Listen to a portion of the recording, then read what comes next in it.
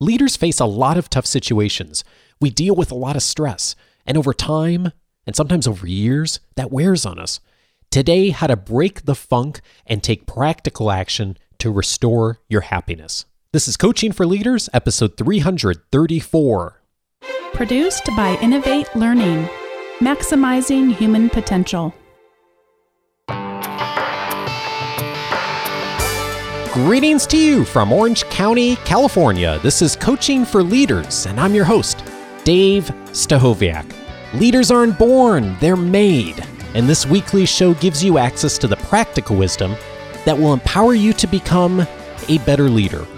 One of the words that comes up for a lot of us, if not in our daily conversations, certainly in our thinking, is happiness. How do we become a happier person? How do we capture the motivation that so many of us have to want to lead a happy life, and how do we create that for others? Today's guest is someone who really is going to challenge us. I know he's already challenged me on thinking about happiness in a real practical way, and to also at the same time challenge some of the assumptions that many of us have about how to lead a happy life and to be happy in the workplace. I am thrilled to welcome Neil Pasricha to the show today. He is a New York Times bestselling author of The Happiness Equation and the Book of Awesome series, which has been published in 10 countries, spent over 5 years on bestseller lists, and sold over 1 million copies. After 10 years heading leadership development at Walmart, he now serves as the director of the Institute for Global Happiness. He has dedicated the past 15 years of his life to developing others, creating global programs inside the world's largest companies, and speaking to hundreds of thousands of people around the globe. Neil, so glad to welcome you to Coaching for Leaders. Thanks so much for having me, Dave.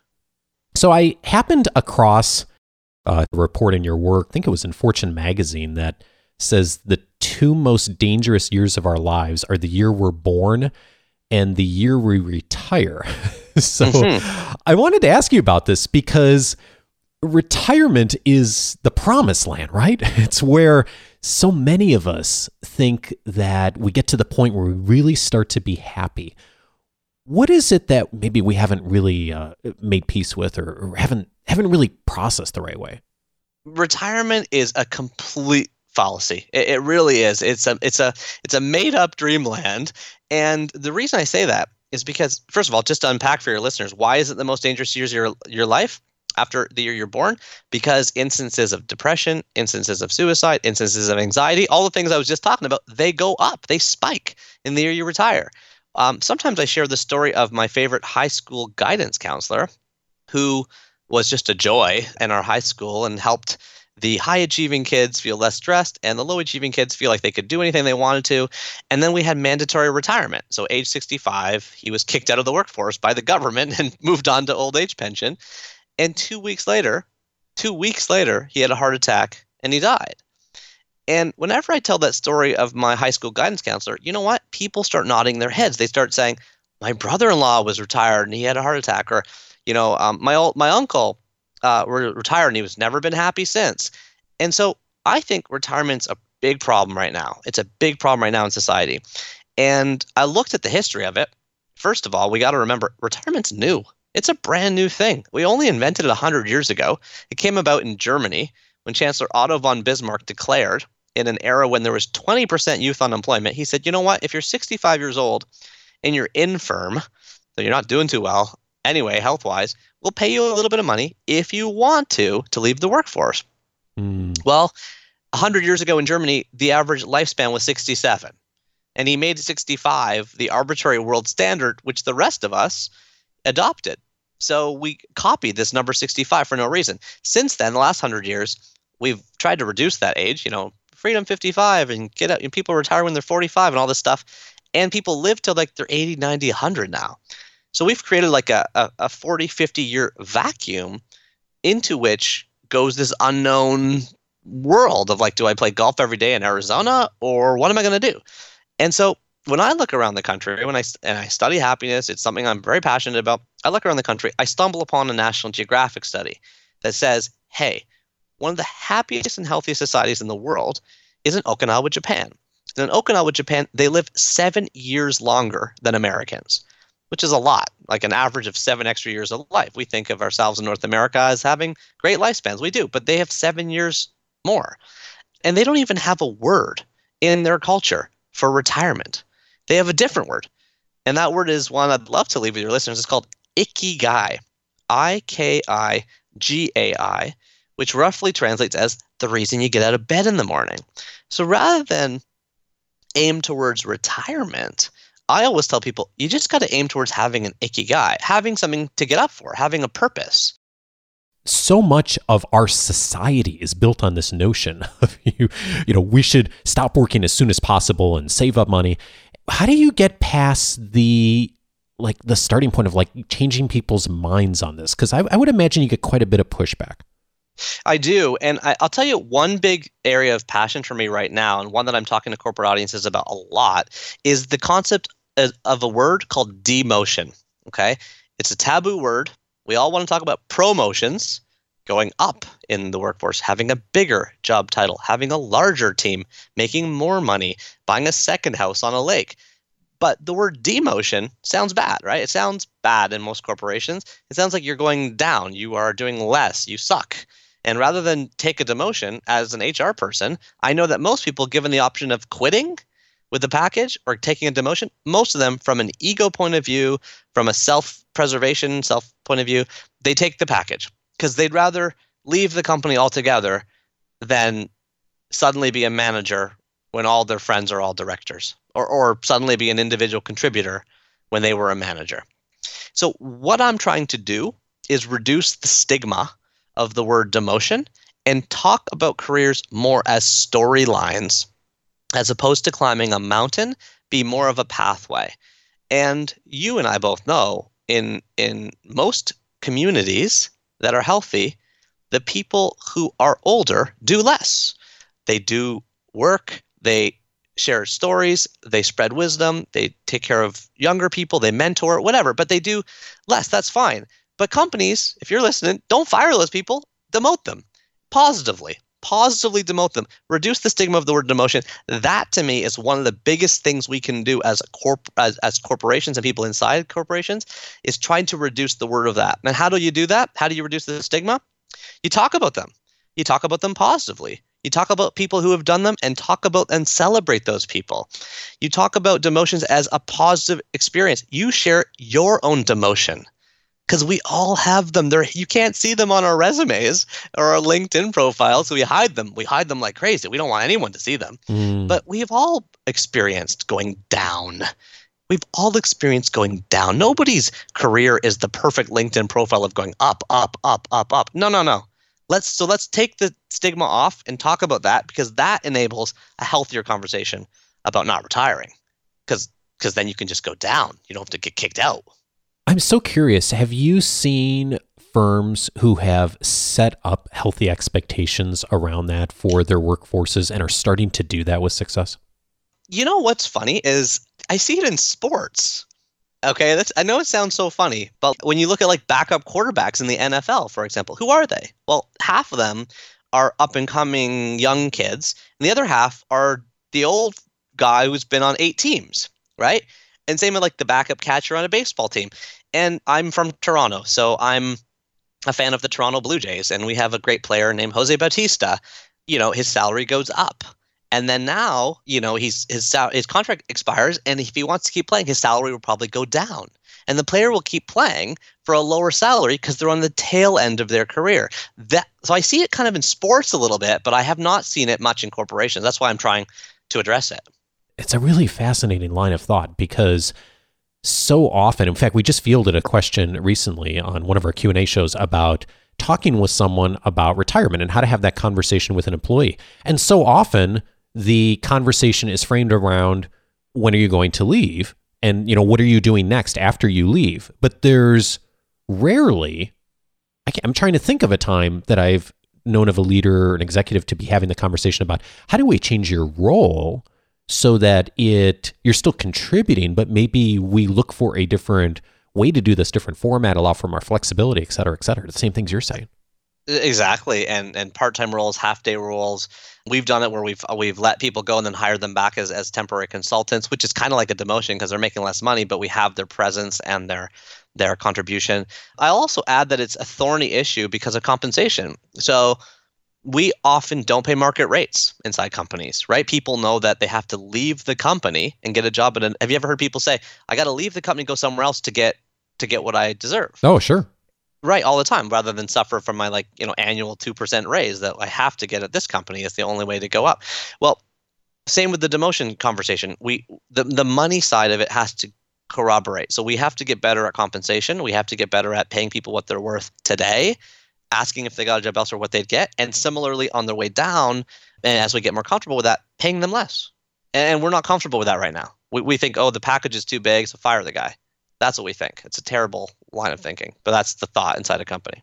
I love that you challenge people in the book on retirement, and it's your thinking and a few other people have really gotten me thinking differently about how I frame my work now and also thinking about the future. And I want to ask you a little bit about wealth too. I mean, speaking about retirement, because this goes hand in hand. You quote Epictetus in your book, who said, "Wealth consists not in having great possessions, but in having few wants." And that's not really aligned with our, at least Western society, view of things. So I'm kind of curious, I love the idea of that quote. How do we execute on it? How can we have fewer wants in a society that generally tells us we should be consuming more? It's a huge question. I want to share one story and then a bit on neuroscience here.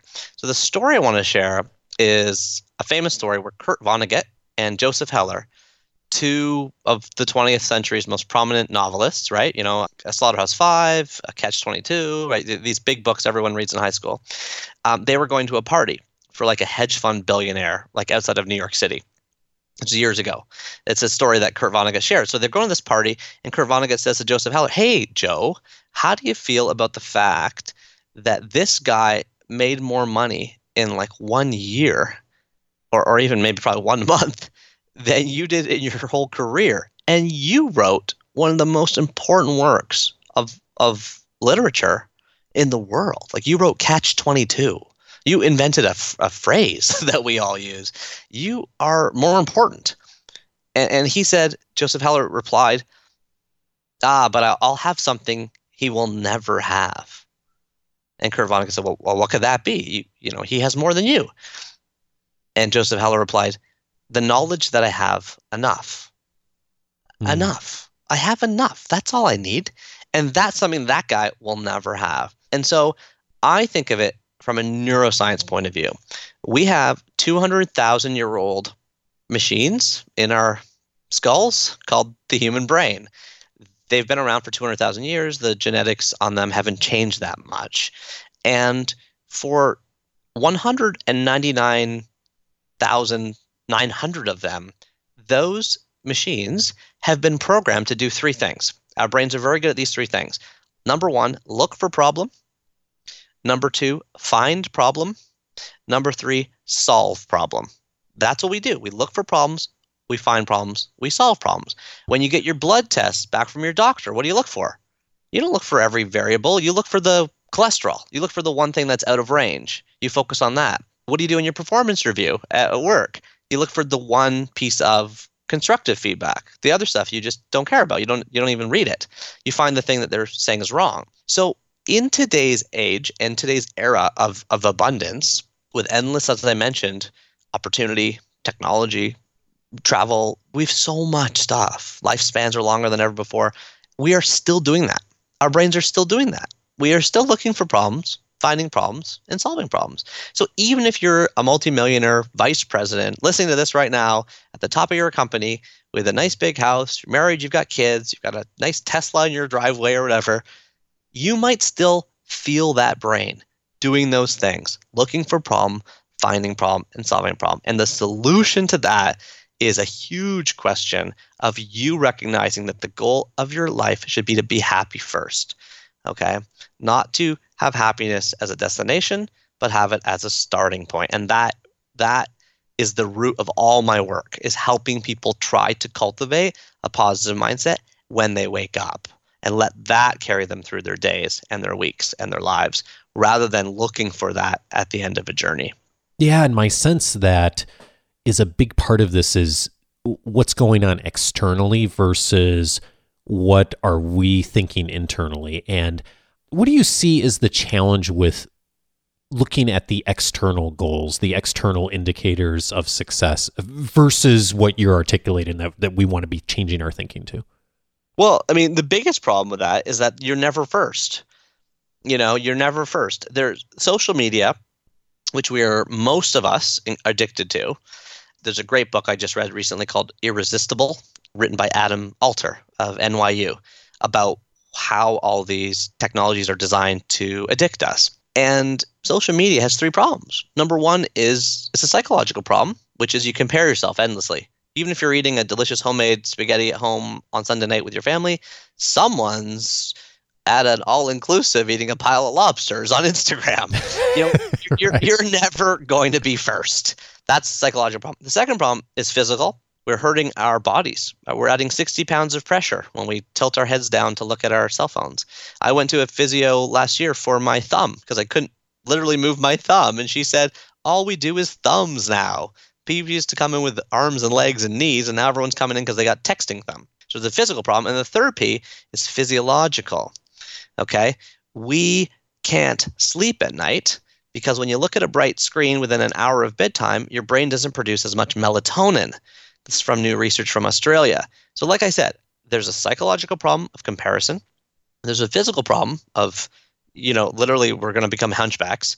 And there's a physiological problem, which is that our bodies are not producing the proper hormones to sleep when we look at bright screens. And so what I advocate people do is I also say there's 3 solutions to this big addiction we have now. And here's what they are. Number 1, implement a no screens in the first or last hour of the day rule. For busy managers, like I know your listeners are, that's really hard. But we scramble our thoughts when we send an email before bed. We scramble our thoughts when we check email when we wake up. We don't take a step back and digest or process. So that's a big one. No screens first or last hour of the day. The second one is it doesn't really matter where your cell phone is. Okay, let's assume it's always in your pocket because the average person touches it 2,500 times a day now, and that's not a made-up number. That's a quotable statistic from D-Score Marketing Research. We touch our cell phones 2,500 times a day. Wow. And so it's not where your cell phone is, it's where your charger is. Plug your charger as far away from your bedroom as possible. The extra 20 seconds of work to go into your garage or basement to get your cell phone will disable you from doing it most of the time. And for those of you listening that say, oh, my cell phone is my alarm clock, I say, buy an alarm clock from Amazon. They're $10. Just go back to the basics. Let's not use our cell phones anymore as our TV and our book and our alarm clock. It should really be out of the bedroom. And the location of the plug is really the best way to control that. So I said there's 3 solutions. Number 1, again, just to say, is no screens first and last hour. Number 2 is plug your phone in as far away from your bed. And number 3 is change your device from a push device to a pull device. When you download an app, what's the first thing it asks you? Will you allow push notifications? Oh, yeah. The first thing the app wants to know right before it lets you use the thing is, can I just send you stuff? Can I please just send you stuff? And you're like, oh, well, I have to know my Uber driver is waiting outside. I got to know that my pizza is waiting at my front door. Of course. So when you look at your cell phone screen, it has 11 alerts waiting for you at all time. It's a sports score. It's 7 text messages. It's blah, blah, blah. Put it in airplane mode all day. My phone is in airplane mode all day. And I only go out of it once or twice a day, receive the barrage, and go back in airplane mode. I switch my device from a push device to a pull device. And that makes all the difference because I am no longer at the mercy of its alerts. I actually become the boss again. Yeah, and it is, there's so much that can be done. I mean, even those of us who have like kids and have to like be on alert for, things happening at school or whatever, there's so much we can do to set up filters and to manage our lives better. And I'm conscious of thinking about that too in the corporate space that, you and I have both spent a lot of time in, of people feeling like they can't do that as much. That okay, my boss wants me to be responsive within the hour if something comes up. When you hear that from people, how do you encourage them to take that first step to be able to focus better and to not be interrupted constantly by what's going on in the rest of the world? Well, I have a story and then a solution. The story is that for 4 years of my career, I worked directly for Dave Cheesewright, who some of your listeners may know was the president and CEO of Walmart International. I worked with him when he was CEO of Walmart Canada, and I was his project manager.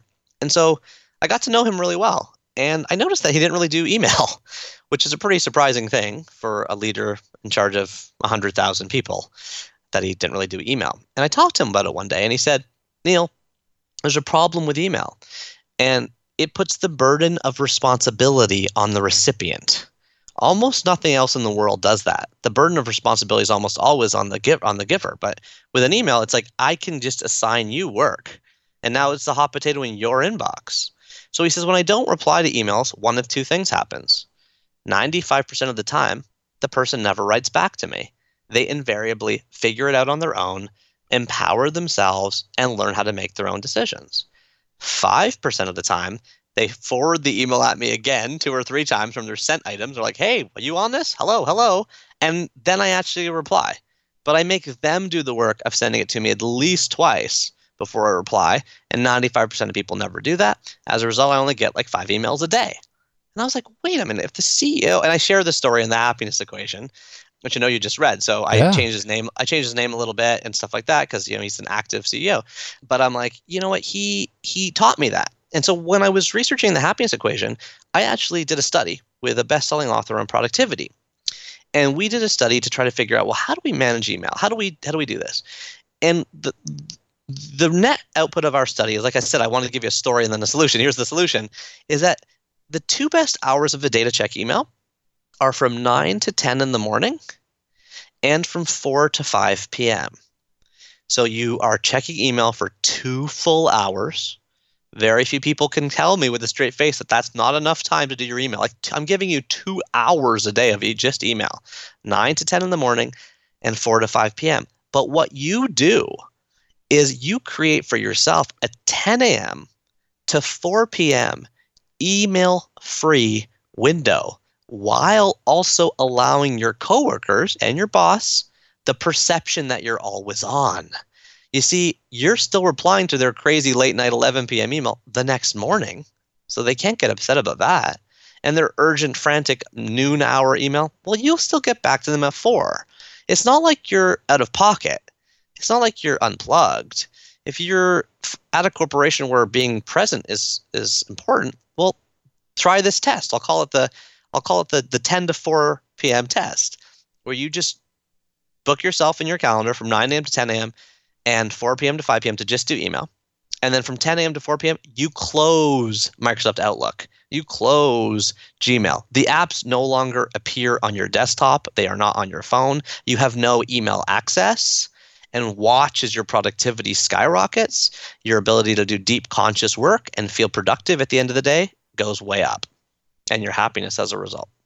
I've heard an email inbox described as a unorganized list of other people's priorities for you. And yet, of course, a lot of us do need to be responsive in organizations. And I love that system. I'm just curious, so let's say you do that. You get down to the 10 to 4 workday and you're really off email. How does that help with happiness? Well, right now in society, our busyness is getting in the way of our happiness. So I casually mentioned a few minutes ago that we touch our cell phones 2,500 times a day.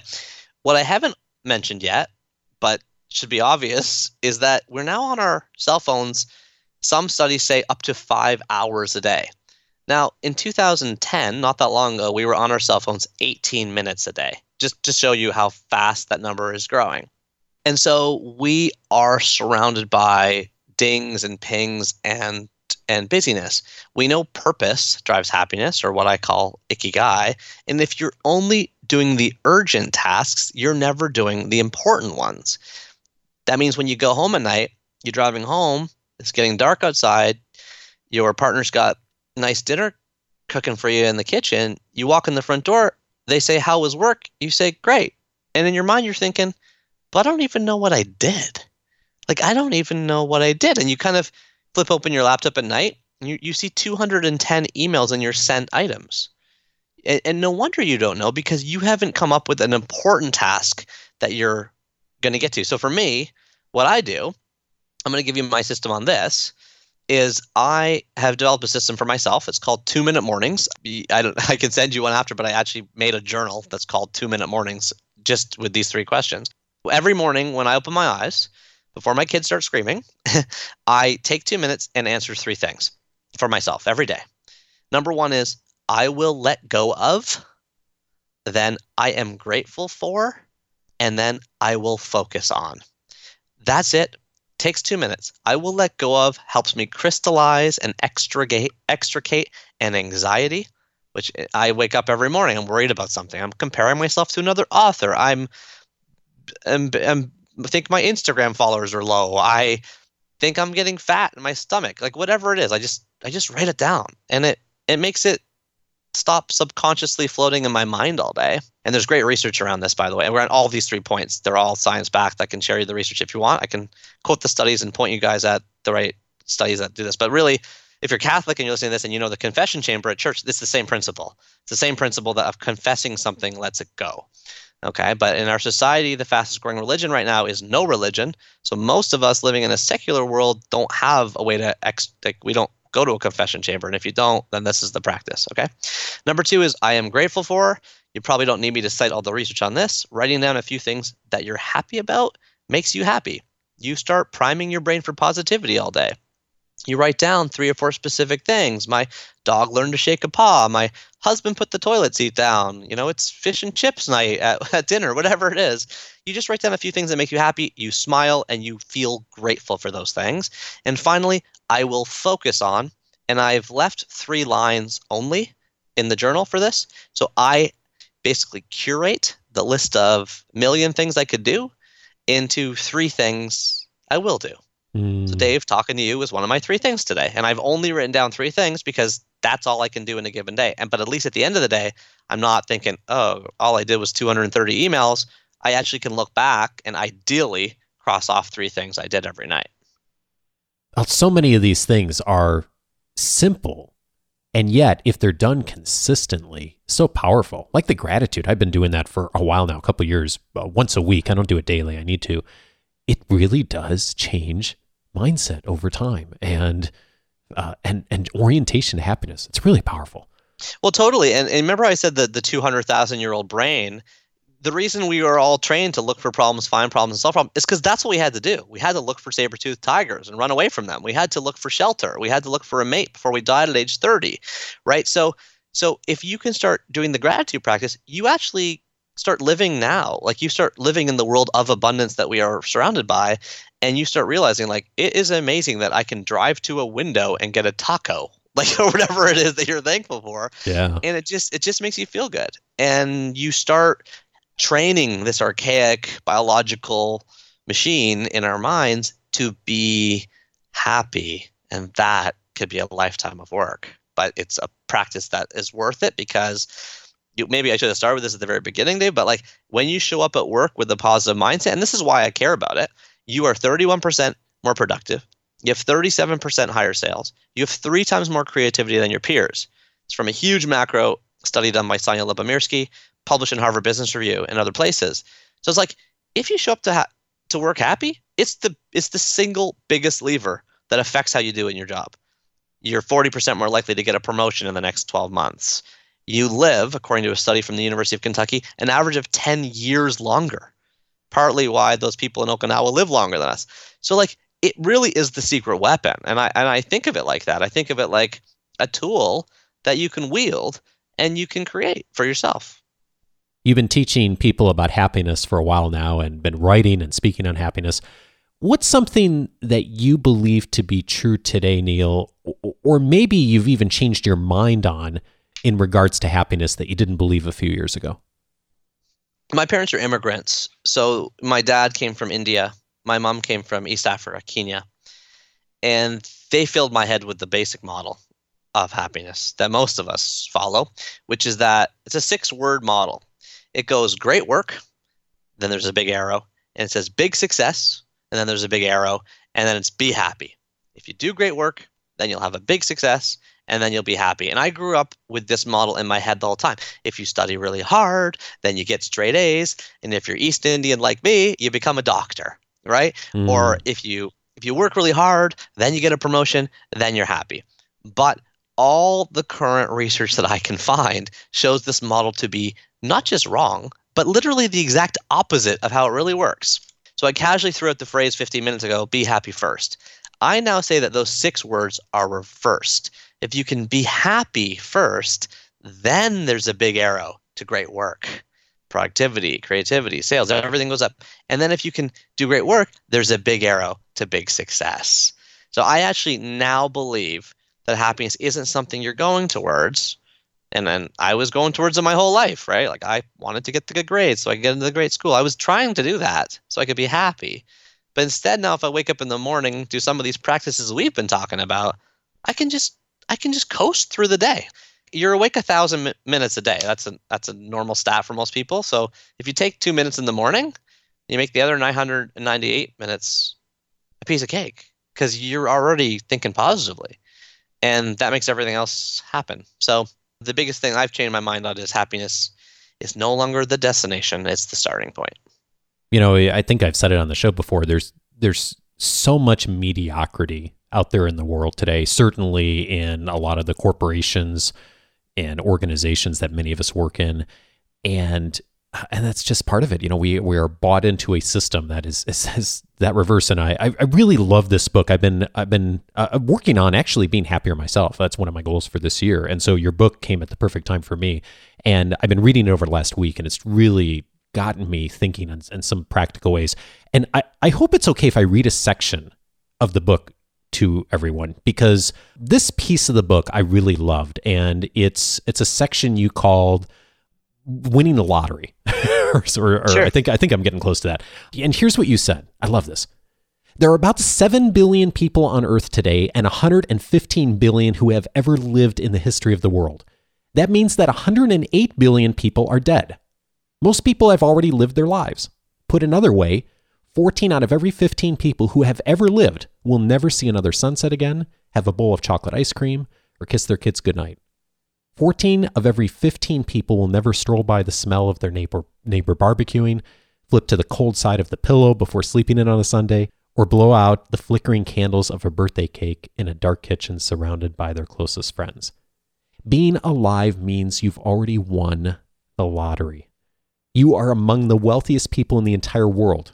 The average world income is $5,000. Are you higher than that? Then you're in the top 50%. And if you're higher than $50,000, you're in the top 0.5%. Do you need much more than 99.5% of people alive? You already have more than almost everyone on the planet. On your very worst days, you have to push your negative thoughts.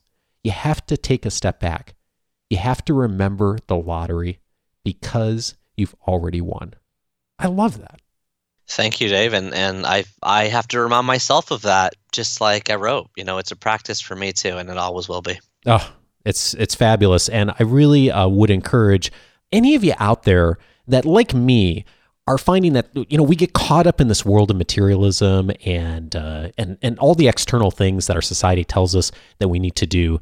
And I think you're going to find a lot of the practical wisdom in the happiness equation of really wonderful starting points. I encourage you to check that out. Neil, thank you so much for taking the time to challenge us on our thinking and get us thinking about how we can be happier in our work and in our lives. Absolutely my pleasure, Dave. Thank you for all the hard work you're doing to put these types of conversations out there. And thank you so much for listening. And I always say at the end of every podcast, if you made it till the end and you want to talk to me, just drop me a line, neil@globalhappiness.org. You know, CC Dave, tell us what you liked, and I respond to everyone. It's really nice. It's I call it the end of the podcast club, whether you're on a dark road in the middle of the night or whatever. If you ever want to drop me a line, it'd be my pleasure to respond. Oh, great. I can't wait to be part of several of those conversations. That's going to be fun. Thank you.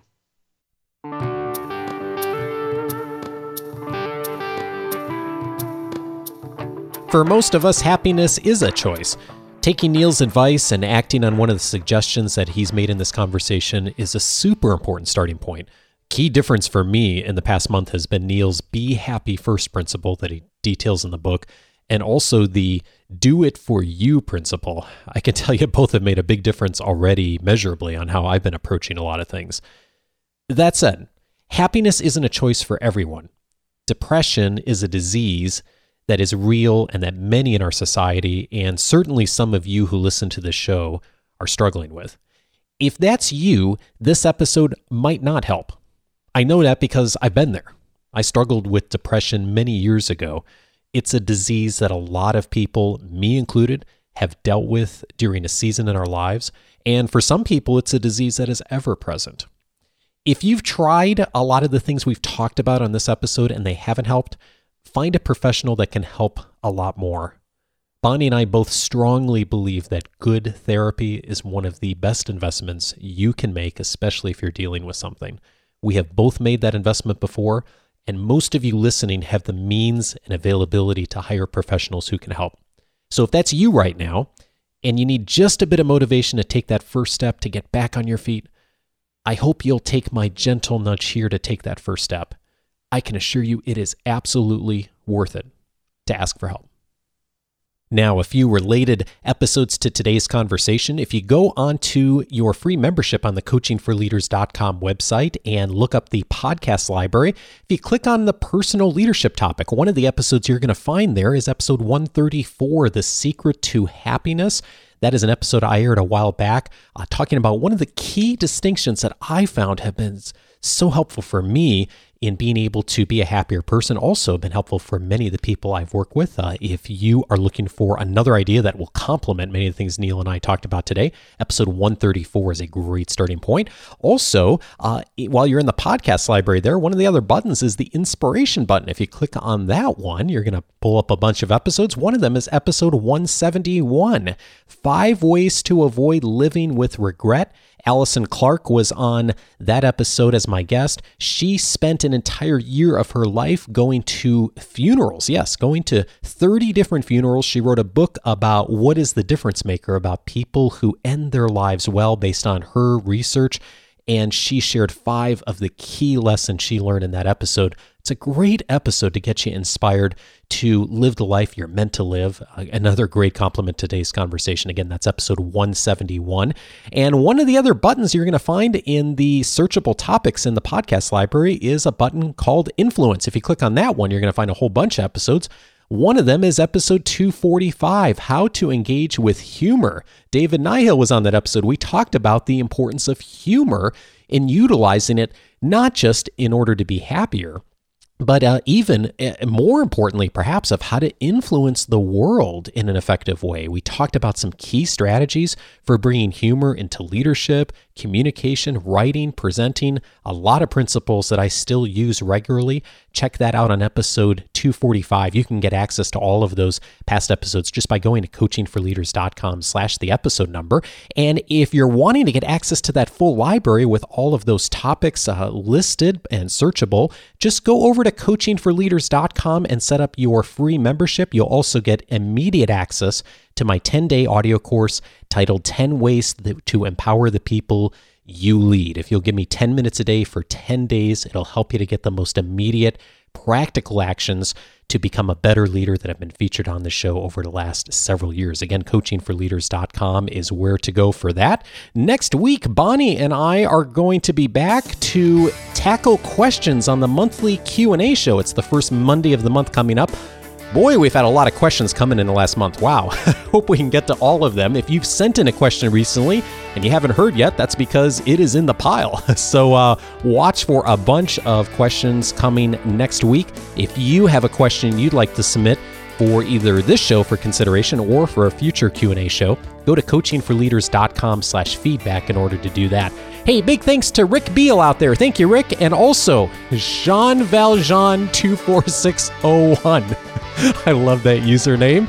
Oh, Les Mis, one of my favorite musicals. Thank you to both of you for the kind reviews you left on iTunes. Hey, I love reading those every week. Thank you to everyone who has left them. If you've been listening for a while and would love to review the show as well. coachingforleaders.com/iTunes is where to go. Have a great week. See you next week. Back with Bonnie. Take care.